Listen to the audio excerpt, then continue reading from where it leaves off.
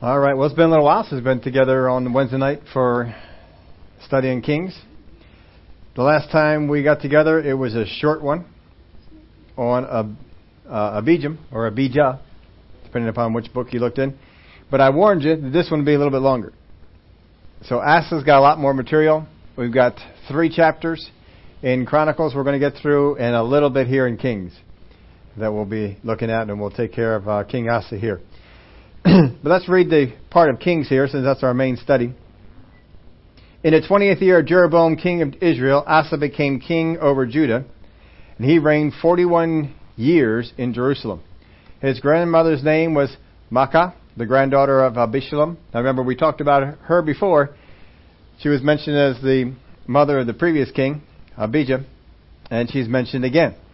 Kind of interesting that we go right to the grandmother and skip past the mom. But anyway, that's what we did. Asa did what was right in the eyes of the Lord, as did his father David. Nice to hear that for a change. He banished the perverted persons from the land and removed all the idols that his fathers had made. And he removed Maacah, his grandmother, from being queen mother, because she had made an obscene image of Asherah. So remember, she was... we went over some of her history and things of that before, but apparently she had gotten into making this image. Whether she did it during Asa's life or she did it in the one before, Abijah, and he didn't really care about it. Anyway, she's mentioned, and he took care of that situation.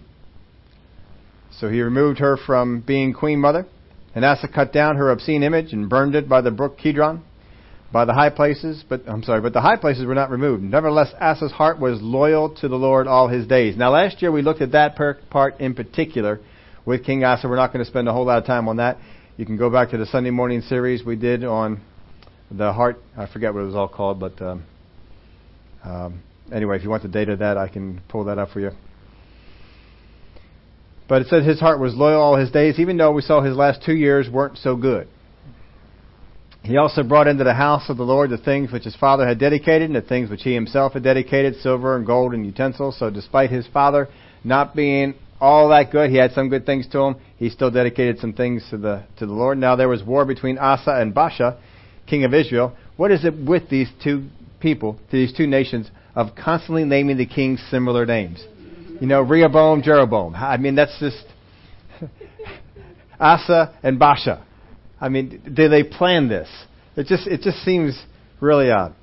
And Baasha, king of Israel, came up against Judah and built Ramah, that he might let none go out or come in to Asa, king of Judah. Then Asa took all the silver and gold that was left in the treasuries of the house of the Lord and the treasury of the king's house, and delivered them into the hands of the servants. King Asa sent them to Ben-Hadad, the son of Tabrimon, the son of Hazion, king of Syria, who dwelt in Damascus, saying, "Let there be a treaty between you and me, and there was between my father and your father. See, I have sent you a present of silver and gold. Come and break your treaty with Baasha, king of Israel, so that he will withdraw from me." So Ben-Hadad heeded King Asa and sent the captains of his armies against the cities of Israel. He attacked Ijon, Dan, Abel, Beth-Maacah, and Chinneroth, with all the land of Naphtali. Now it happened when Baasha heard it, that he stopped building Ramah and remained in Tirzah. Then King Asa made a proclamation throughout all of Judah. None was exempted, and they took away the stones and timber of Ramah, which Baasha had used for building. And with them King Asa built Geba of Benjamin and Mizpah. The rest of all the acts of Asa, all his might, all that he did, the cities which he built, are they not written in the book of the Chronicles of the kings of Judah? But in the time of his old age he was diseased in his feet, so Asa rested with his fathers and was buried with his fathers in the city of David. His father, then Jehoshaphat, his son, reigned in his place. Just like we saw last time, you just read over this part here and you really don't understand why he's good, bad, or whatever. Chronicles is the one that gives us the details, so that's why we're heading back on over there to get the rest of the details from that. So turn over, if you would, to the 2 Chronicles chapter 14. 2 Chronicles chapter 14. So Abijah rested with his fathers, and they buried him in the city of David. Then Asa his son reigned in his place. In his days the land was quiet for 10 years. So they had no war and nothing to do for 10 years. Here's what they did. Asa did what was good in the right in the eyes of the Lord his God, and he removed the altars of the foreign gods in the high places and broke down the sacred pillars and cut down the wooden images. He commanded Judah to seek the Lord God of their fathers and to observe the law and the commandments. He also removed the high places and the incense altars in all the cities of Judah, and the kingdom was quiet under him. And he built fortified cities in Judah, for the land had rest. He had no war in those years, because the Lord had given him rest. Therefore he said to Judah, let us build these cities and make walls around them, towers and gates and bars, while the land is yet before us. Because we have sought the Lord our God, we have sought him, and he has given us rest on every side. So they built and prospered. They have 10 years of peace. Here's what he does with it. First off, the first thing that it mentions that he does is he takes out all of the idolatrous worship. He gets the people to worship God. He gets rid of the high places, or some of the high places. He didn't get rid of all of them. And then he turns to the cities, and he said, we have some cities that we've built. We haven't put walls around them yet. Let's put some walls around some of those cities. Let's fortify some places. We don't have war right now. Let's get ready for when war comes. They took 10 years of peace and used it to prepare for what might come. That is something that most Christians don't do. How many times do you hear Christians, and their health is fine, their finances are fine, everything is fine, and what are they doing? Nothing. They're just expecting it's just going to always be that way. They don't build up their faith. They don't get themselves ready. And then all of a sudden, they get this terrible report from the doctor. They get a terrible report from the bank. Something goes wrong at their employer, and they're suddenly thrust into a bad situation. And what do they have to rely on? Nothing. We've said it to you before. It was said to me before. The time to study about healing is when you're well. The time to study about finances is when you got money. Don't wait until it's an emergency, because your attitude towards that study is different. It's now a desperate instead of a fortifying. They're not desperate. They're just fortifying things. They're just making things stronger. They got time. No one's pressing in. No one's coming after them. They can do it right. They can get it taken care of. That's when we ought to be preparing. That's when we ought to be getting ready. The Lord will witness to us when we have times of peace. Get yourselves ready. This is around the corner. God knows there was a battle waiting for them around the corner. A very big battle. One that was bigger than them. He was doing things to help them to get ready for it. One of which was to get themselves right with God. And they spent time doing that. They didn't just focus on the army. They didn't just focus on the fortified cities. They focused on all these things. Very good thing that he had done. But I want to turn your attention back here to something. In verse 2, Asa did what was good and right in the eyes of the Lord his God. This jumps out particularly to me because I was listening. John Bevere was making a teaching, and if you want to get more into this, he has a brand new book coming out. This is a little excerpt from it. You won't be able to buy it yet, but you will be able to buy it soon.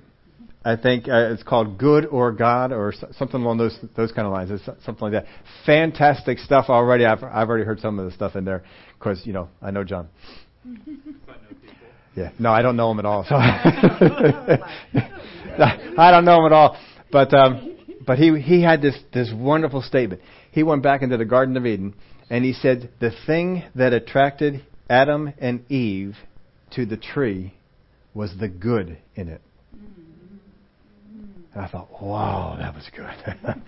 That was good. What did Eve see when she saw that it was good for eating? That it was good to make one wise? She saw the good. That the enemy does not lure us in with evil. He lures us in with good. It is the good that attracted her to what was evil. He had a whole lot more to say about that, and man, it was good. I was chewing up for a little while. I said, man, this is some good stuff. But anyway, he did what was right and good in the eyes of the Lord. Too many times we are doing what is good in our eyes, or we look at the good that comes from something and determine then it must be good. Just because something turns out to be good, just because something has some good results, does not mean that it's good. I'll give you a couple of examples. How many know about this? How many know about missionary dating? We've all talked about missionary dating. We taught the kids about missionary dating. We taught everybody we could about missionary dating. But what is it that pulls people into missionary dating? The good. Well, they make me feel good. They make me feel better about myself. I think I'm doing them some good. Right? It's the good that is the problem. Isn't the way it is? It's the good that is the problem. And we have a hard time with that. Why is it that sometimes we get caught up in doing certain things for certain people? Well, I'm trying to help them. Well, they need this. What did God say to do it? What is good in the eyes of God? He did what was good in the eyes of God. Most Christians, we're giving you a little preview here on what we're getting into on Sunday, because you guys come out on Wednesday. Don't tell anybody else. Back in the Old Testament, in the book of Judges, it said this about the land. It said, and every man did what was right in his own eyes. Why? There was a reason specifically given in the book of Judges. It said, because there was no king in the land. The reason that most Christians do what is good in their own eyes is because they have no king. They say they do. They think they do. But the reason they do what is good in their own eyes is because they have no king. Who is our king? He is our king. We do what is right in his eyes, whether we like it or not. I love listening to Brother Keith, and he talks about people in the church who will come up and say, I think you ought to do it this way. Mm-hmm. And God didn't tell him to do it that way. He didn't do it that way. How come you didn't do it this way? I wanted you to do it this way. I love his response to that. He says, I don't do what I want to do. Why would I do what you want to do? That is such a great response. We're here to do what the Father says to do, what God says to do. And he always follows it up with this. I love this. It's one of those things, you just kind of write it in your heart, make sure you keep it going that way. I just slipped out of my head again. I don't do what I want to do. Why would I do what you want me to do? He says you don't need a reason to do something. I'm sorry, you don't need a reason not to do something.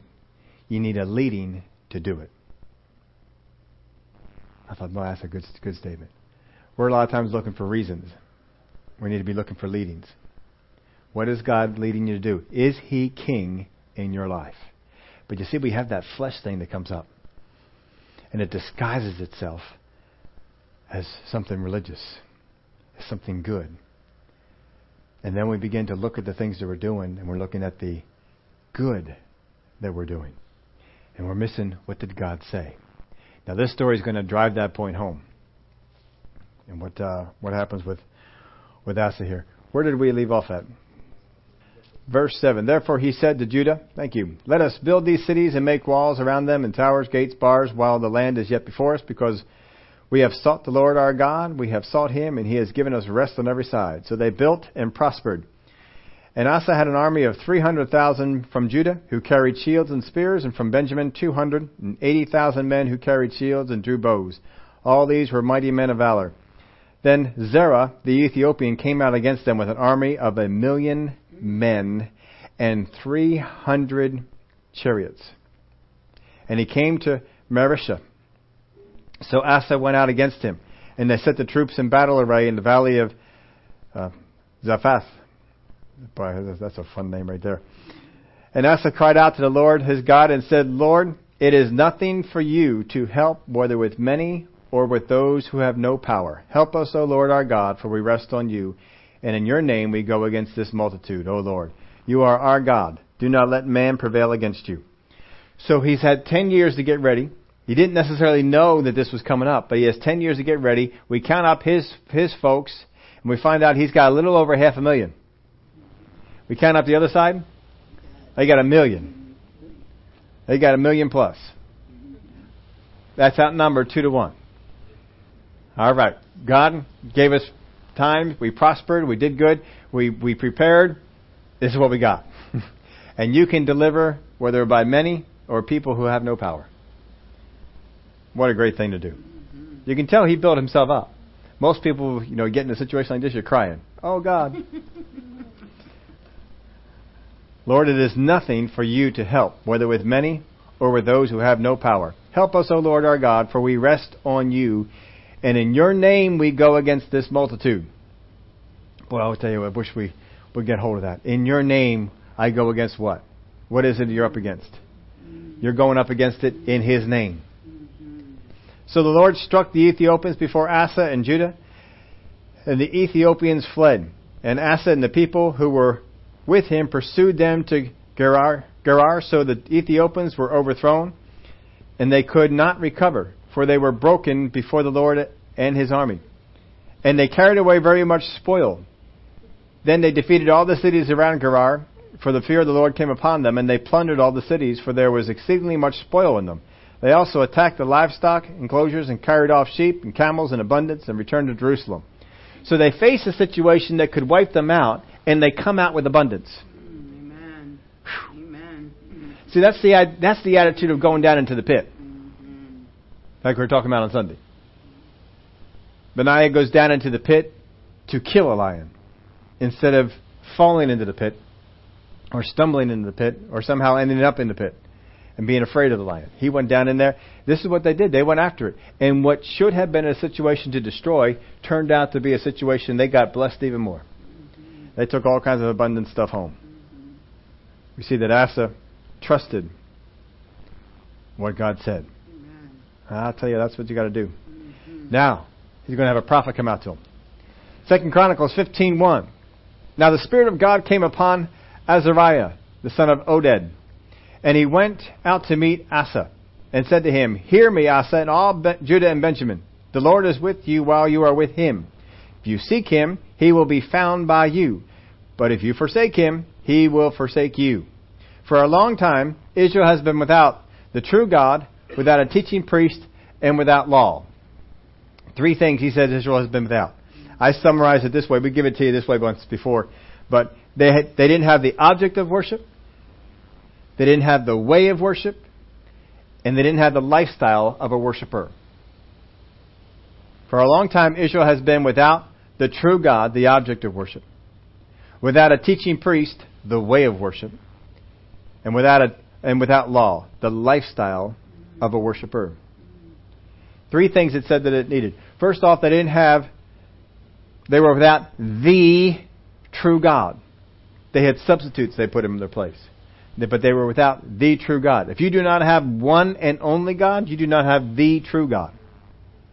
They had multiple gods. They worshiped God on a part-time basis. They also worshiped in some other things. And God says, no, they were without the true God. Even though the previous guy had dedicated stuff to the temple, even though we found him in the temple doing stuff, don't matter. They were without the true God. Without a teaching priest. They had priests who would go through the ordinance of worship, who would go through the ordinance of the sacrifice. But they did not teach them the way of the Word. And without law. Well, if you're not going to be taught what the Bible is saying, you're not going to have the law of God guiding you. And so that's what they didn't have. They were without a teaching priest. Not the teaching priest. A teaching priest. If one goes down, there's another one right behind. Right? We got to make sure that first off we have the object of our worship. That we have folks around that teach us. And that we take that and make it a law in our life so that we become, where we have that lifestyle of a worshiper. These are the things that we need to have.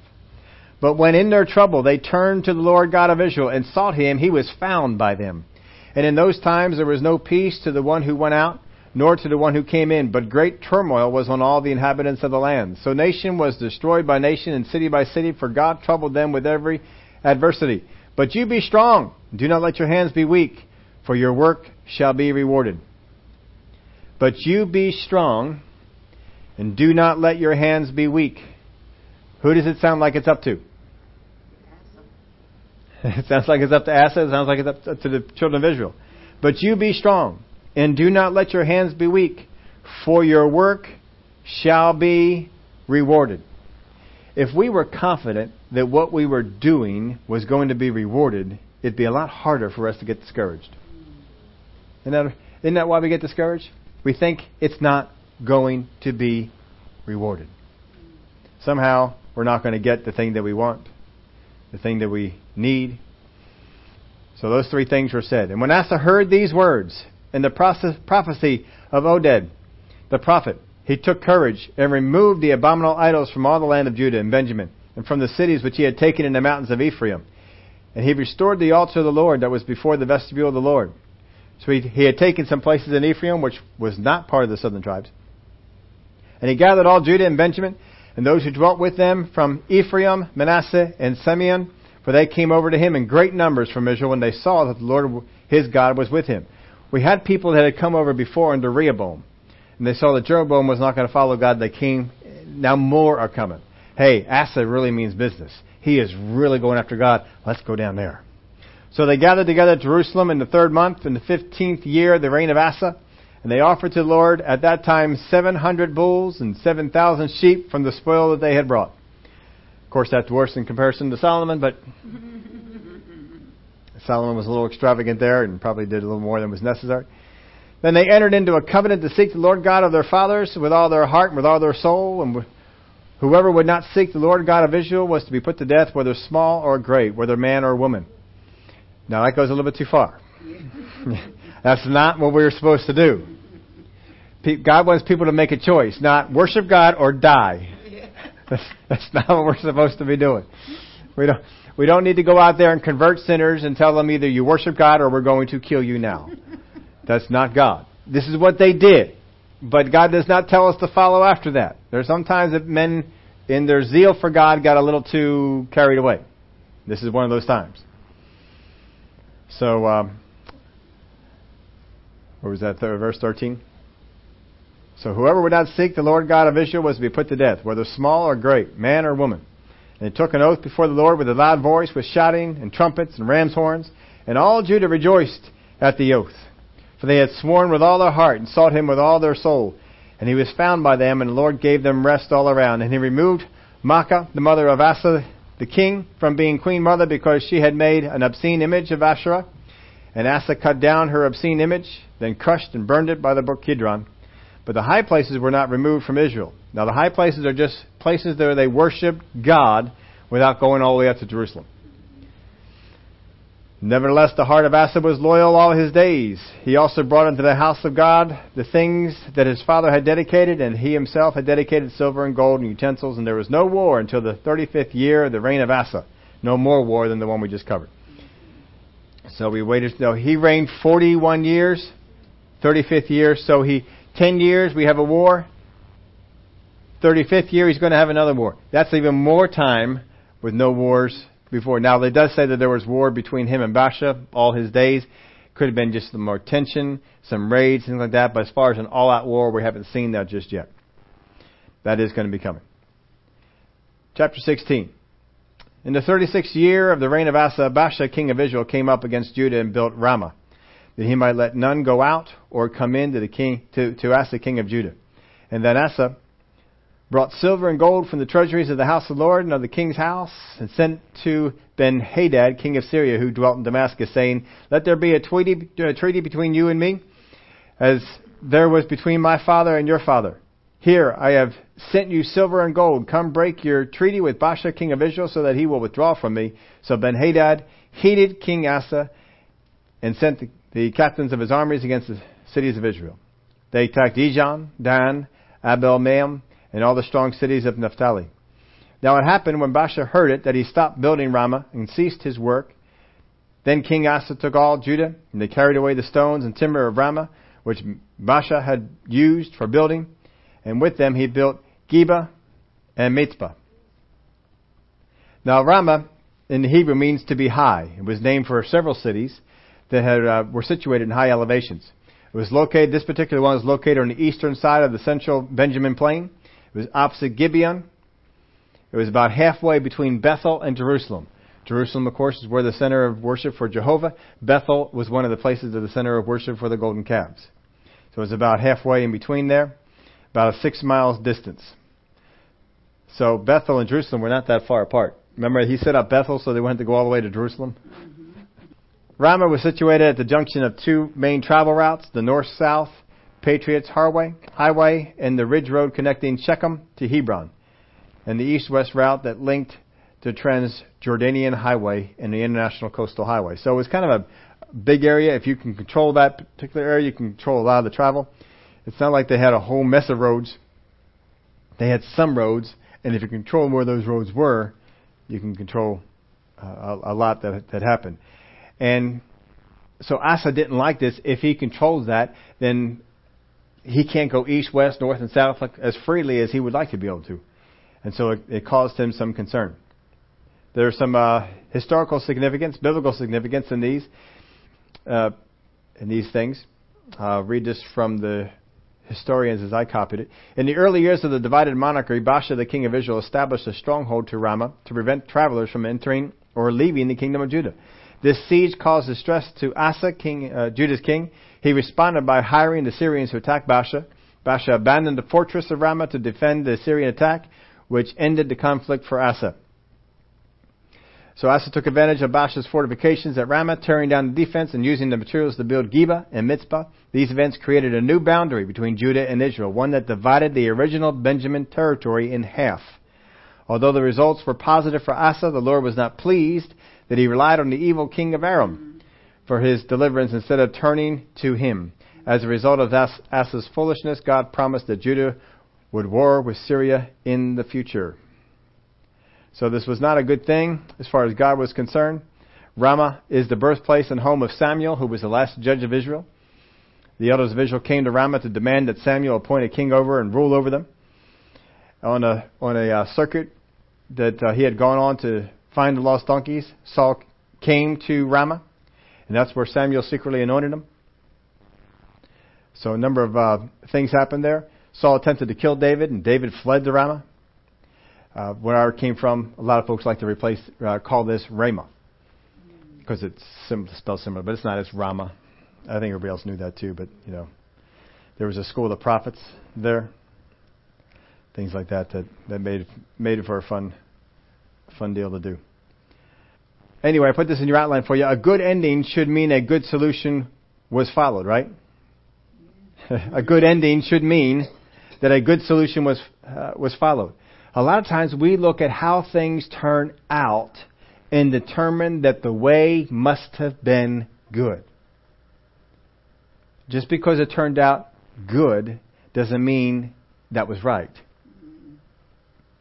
You have to make sure that you follow after what God says. Because sometimes you follow after what God says and you come into opposition. You come into some trouble. When Paul followed where God said to go to take the gospel, he went in there and it wasn't so good. It was tough. They got beaten up. They had riots. It didn't go so well. But that's where God told them to go. Just because God tells you to go someplace does not mean it's going to be easy. And just because it was easy doesn't mean you're in the right spot. You got to listen to what God says to do. Verse 7. At that time, Hananiah the seer came to Asa, king of Judah, and said to him, because you have relied on the king of Syria, and have not relied on the Lord your God, therefore the army of the king of Syria has escaped from your hand. Were the Ethiopians and Lubim not a huge army, with very many chariots and horsemen? Yet because you relied on the Lord, he delivered them into your hand. For the eyes of the Lord run to and fro throughout the whole earth, to show himself strong on behalf of those whose heart is loyal to him. And this you have done foolishly. Therefore, from now on you shall have wars. Then Asa was angry with the seer, and put him in prison. For he was enraged at him because of this, and Asa oppressed some of the people at that time. Now, just because you don't like the message doesn't mean you lock the messenger up. It's what we see all the time today. People don't like the message that the Bible has to say, so we're going to intimidate with fear all the people who would preach the message of the Bible. So if you say anything against homosexuality, if you say anything against gays and lesbians, if you say anything about gay marriage, if you say anything about adultery, if you say anything about whatever it might be that the Bible speaks out against, well, you're just a hater. And they will try and come after you to silence you. They cannot attack the message. So they have to to attack you. They do the same thing with global warming. I heard that now the Pope even put out some kind of a paper. They somehow secretly got leaked out there that he's basically saying anybody who doesn't believe in global warming is doomed to hell or something like that, which is ridiculous. There has been no measured global warming for the last 17 years by their own records. No global warming for 17 years. Yet, how many times, every time there's a hurricane, every time there's a drought, every time there's a flood, what is blamed? Yep, it constantly is. And if you don't believe it, if you want to stand up against it, what are you told? How many times have we heard the president himself get up and blast people who he calls them deniers. A lot of people call them deniers. He's just tuning in with that lingo.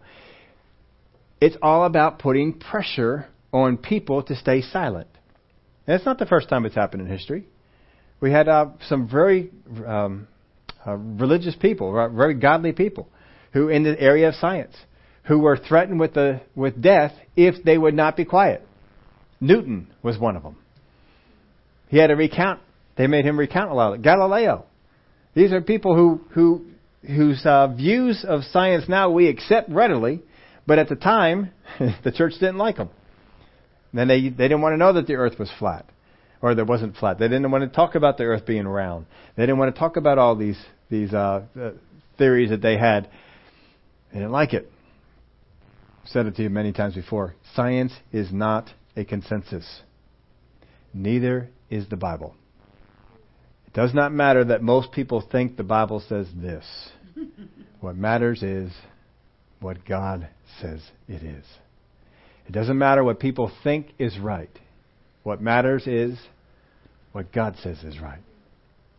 And see, we're all on a good side on this. If you don't want to believe it, don't believe it. Fine. We don't have to push you into believing it.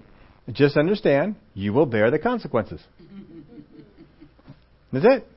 If you don't believe there is a God like I believe, you won't have any consequences if you're right. If it's like I say, you're going to have some consequences. And we would try and spare you from that because we believe that it's there. But if you don't believe that it's there, why get all concerned? How do you hate something that you consider to be dead? What was that movie that we saw, God's Not Dead? Isn't that the theme of that whole thing? How can you hate someone if you don't believe that they're real? Makes sense to me. Yeah. Well, he says this. He starts off in this word of prophecy in verse 7. Because you have relied on the king of Syria. Because you have. I put this in your outline for you. More things have begun with us than we know. More things have begun with us than we know. We've started it. Because you have. God didn't start that. Asa started it. Because you have relied on the king of Syria. This is what will come down the pike now. Because you have done that. God didn't want you to do it. So often, folks, we are blaming God. Why did God let this happen to me? Why did God bring this on me? Why is this going on? And we don't realize it has probably begun with us. Now, God had a purpose. He wanted them to deal with the king of Syria, not getting in a treaty with him. And now they can't do that. That purpose is gone. Put this in your outline for you. Your purposes were not realized. Because you have done this, there are purposes that God had for King Asa that he would not now realize, that he would not now walk in, simply because he didn't obey. Now in this word, he's reminded of the battle with the Ethiopians. How often we forget what God has done. How often we forget history. We've heard it said over and over, if we don't learn the lessons of history, we are doomed to repeat them. And we've seen that happen in countless. We've seen it in the Bible, where Israel failed to learn their history and repeated it. Israel failed to learn the prophecies of what was going to happen in their future, and they helped fulfill it because they didn't read it. They didn't know what was going on. And we've done many of the same things. It reminds them, The Ethiopians were a much greater multitude than what you faced here. But you relied on me, and I brought you through, and you came out with abundance. Now they're not going to come out with abundance.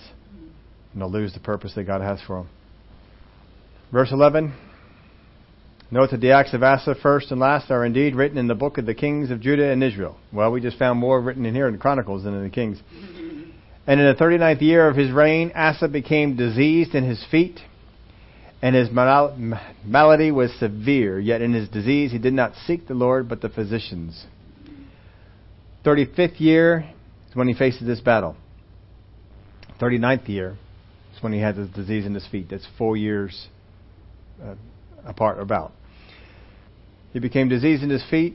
It became severe, yet in his disease he did not seek the Lord, but the physicians. He sought the Lord before. He started a new pattern. So Asa rested with his fathers. He died in the 41st year of his reign. Whether his disease in his feet had something to do with that, don't know, but I guess you would suspect so since it's mentioned. They buried him in his own tomb, which he had made for himself in the city of David, and they laid him in the bed, which was filled with spices and various ingredients prepared in a mixture of ointments. So God sent the prophet to correct him. David had a prophet sent to correct him. And what did David do? He repented. And some of the problems that were said to come about, all right, this isn't going to happen this way. He repented. But Asa, he didn't repent. In fact, he started beating up on the people, started beating up on the messenger that sent the message to him. He didn't sit there and say, you know what, I missed it. It's sometimes the hardest thing for us to do, folks, is to sit back and say, I did not do what I was supposed to do. That's why these things are going on. We need to realize our role. Asa is the king. He is head over this thing. He is supposed to set the direction.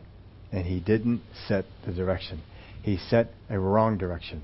And he went after this thing. Now we look at it, and he set this treaty. I mean, the folks today, the peace-loving people today, so they say, they love no war. They like the fact, we're getting out of war and we shouldn't go into wars and all these sort of things. Here is Asa. He had a battle in front of him. He found a peaceful solution in which no people had to die. No horses had to die. Nothing. There was no battle. We just spent some money. That's all we did. We just spent some money. We got this treaty going on. And out of that money, we got all this building supplies. So, we didn't really have to lose all that money that we sent because we got all this other stuff and we were able to build and fortify these things. And we look at the good. Well, look at the good that came out. No one had to die. We didn't have to go to war. And God said, you relied on the wrong source. See, sometimes, folks, we as Christians will do the same thing. We look at the end result and we say, but look at how it turned out. God doesn't care how it turned out. God cares about how you got there. He cares a whole lot about how you got there. Did you compromise to get there? Did you do something you weren't supposed to do? Did you stop relying on me? Becomes diseased in the 39th year, and the 41st year, 2 years later, he dies. 2 years, probably he had that disease, and he does not seek after God. Keeps seeking the physicians. It's not working. He still doesn't seek after God. He keeps going in the wrong directions. It's not what he's supposed to do. In 1 Peter 5, verse 5, likewise, you younger people, submit yourselves to your elders. Yes, all of you be submissive to one another and be clothed with humility. For God resists the proud, but gives grace to the humble. Therefore, humble yourselves under the mighty hand of God, that he may exalt you in due time. Casting all your care upon him, for he cares for you. Be sober, be vigilant, because your adversary the devil walks about like a roaring lion. Who are we really submitted to? Is Jesus really our King? Is he really our King? Or do we do things that we want to do? Do we do things that we like to do? Most of the problems in the Christian church is because we have a submission problem. It's amazing how many of our problems are as a result of who we are or are not submitted to. It is astounding. I talked to you about one situation some time ago that someone who was unsubmitted in some of the issues that were going on in their life, some of the things that were happening. I looked at that and said, thank God. Thank the Lord. You folks are not that way. That's what I actually said. I said, thank the Lord. we don't see that there. But you know what? No matter how submitted we are, we can become more submitted. Because there's always some part of ourselves that rises up, and we will do it instead of what God said. And we need to make sure we fix that. We need to make sure we take care of that. Sunday mornings we're going to be taking a look at this topic of submission. Because as we are submitted, so are we in authority. It's imperative. I was listening to somebody who was telling a story, one of Brother Hagin's stories. I'll tell it on Sunday. I'll tell it one of these Sundays. I heard that. Oh yeah, I remember that story. I love that story. But it floors me of what God said, because what God says to him is there are some situations that prayer will not work. Brother Hagin got that directly from the Master himself. And when you hear the whole thing, hear the whole story, you know exactly. Oh yeah, that's exactly right. That's exactly what's going on. So we'll see that. But see, we have submission issues. If we were 100% submitted to God, most of the problems we have in our life would not be there. Most of the problems we have with other people would not be there if we were 100% submitted to God.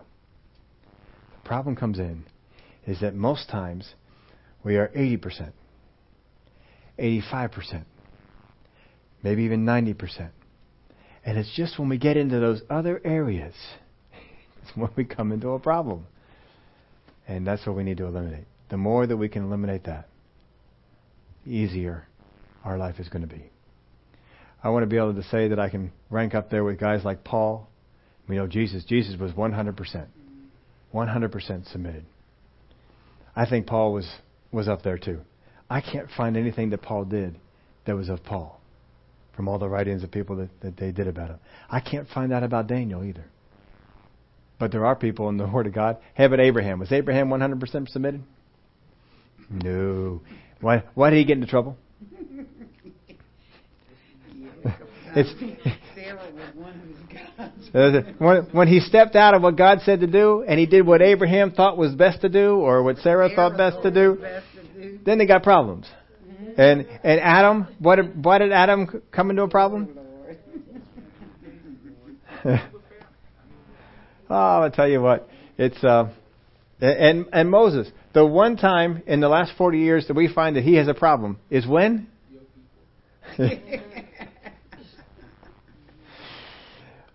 Most of our problems come out of the area of a lack of submission. And there's reasons for it. There's reasons why we can get over it. There's things in the Word of God that will help us to get past that last bit of percentage to become 100% totally submitted. Because how many of y'all know the problems we have being 100% totally submitted to God is when our flesh gets stirred up. You know, we are 100% submitted to our diet until I smell that food. Right? We are. As long as I'm full, I am 100% submitted to my diet. Right? Yeah. That's what comes in. We need to work on it. Take care of those times. Take care of those times, we're in good shape.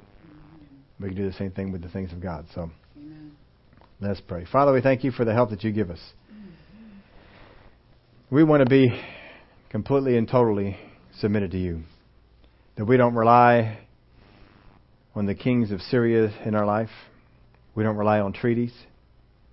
But we can walk into a situation and rely on you. And just as Asa, in his 10th year, totally relied on you, and you commended him for it, a few decades later, he had gotten weak, and he gave in. Just because we are aging in our Christian walk does not mean we're getting stronger. But we can. I thank you for the help that you give us in these things. In the name of Jesus we pray. Amen.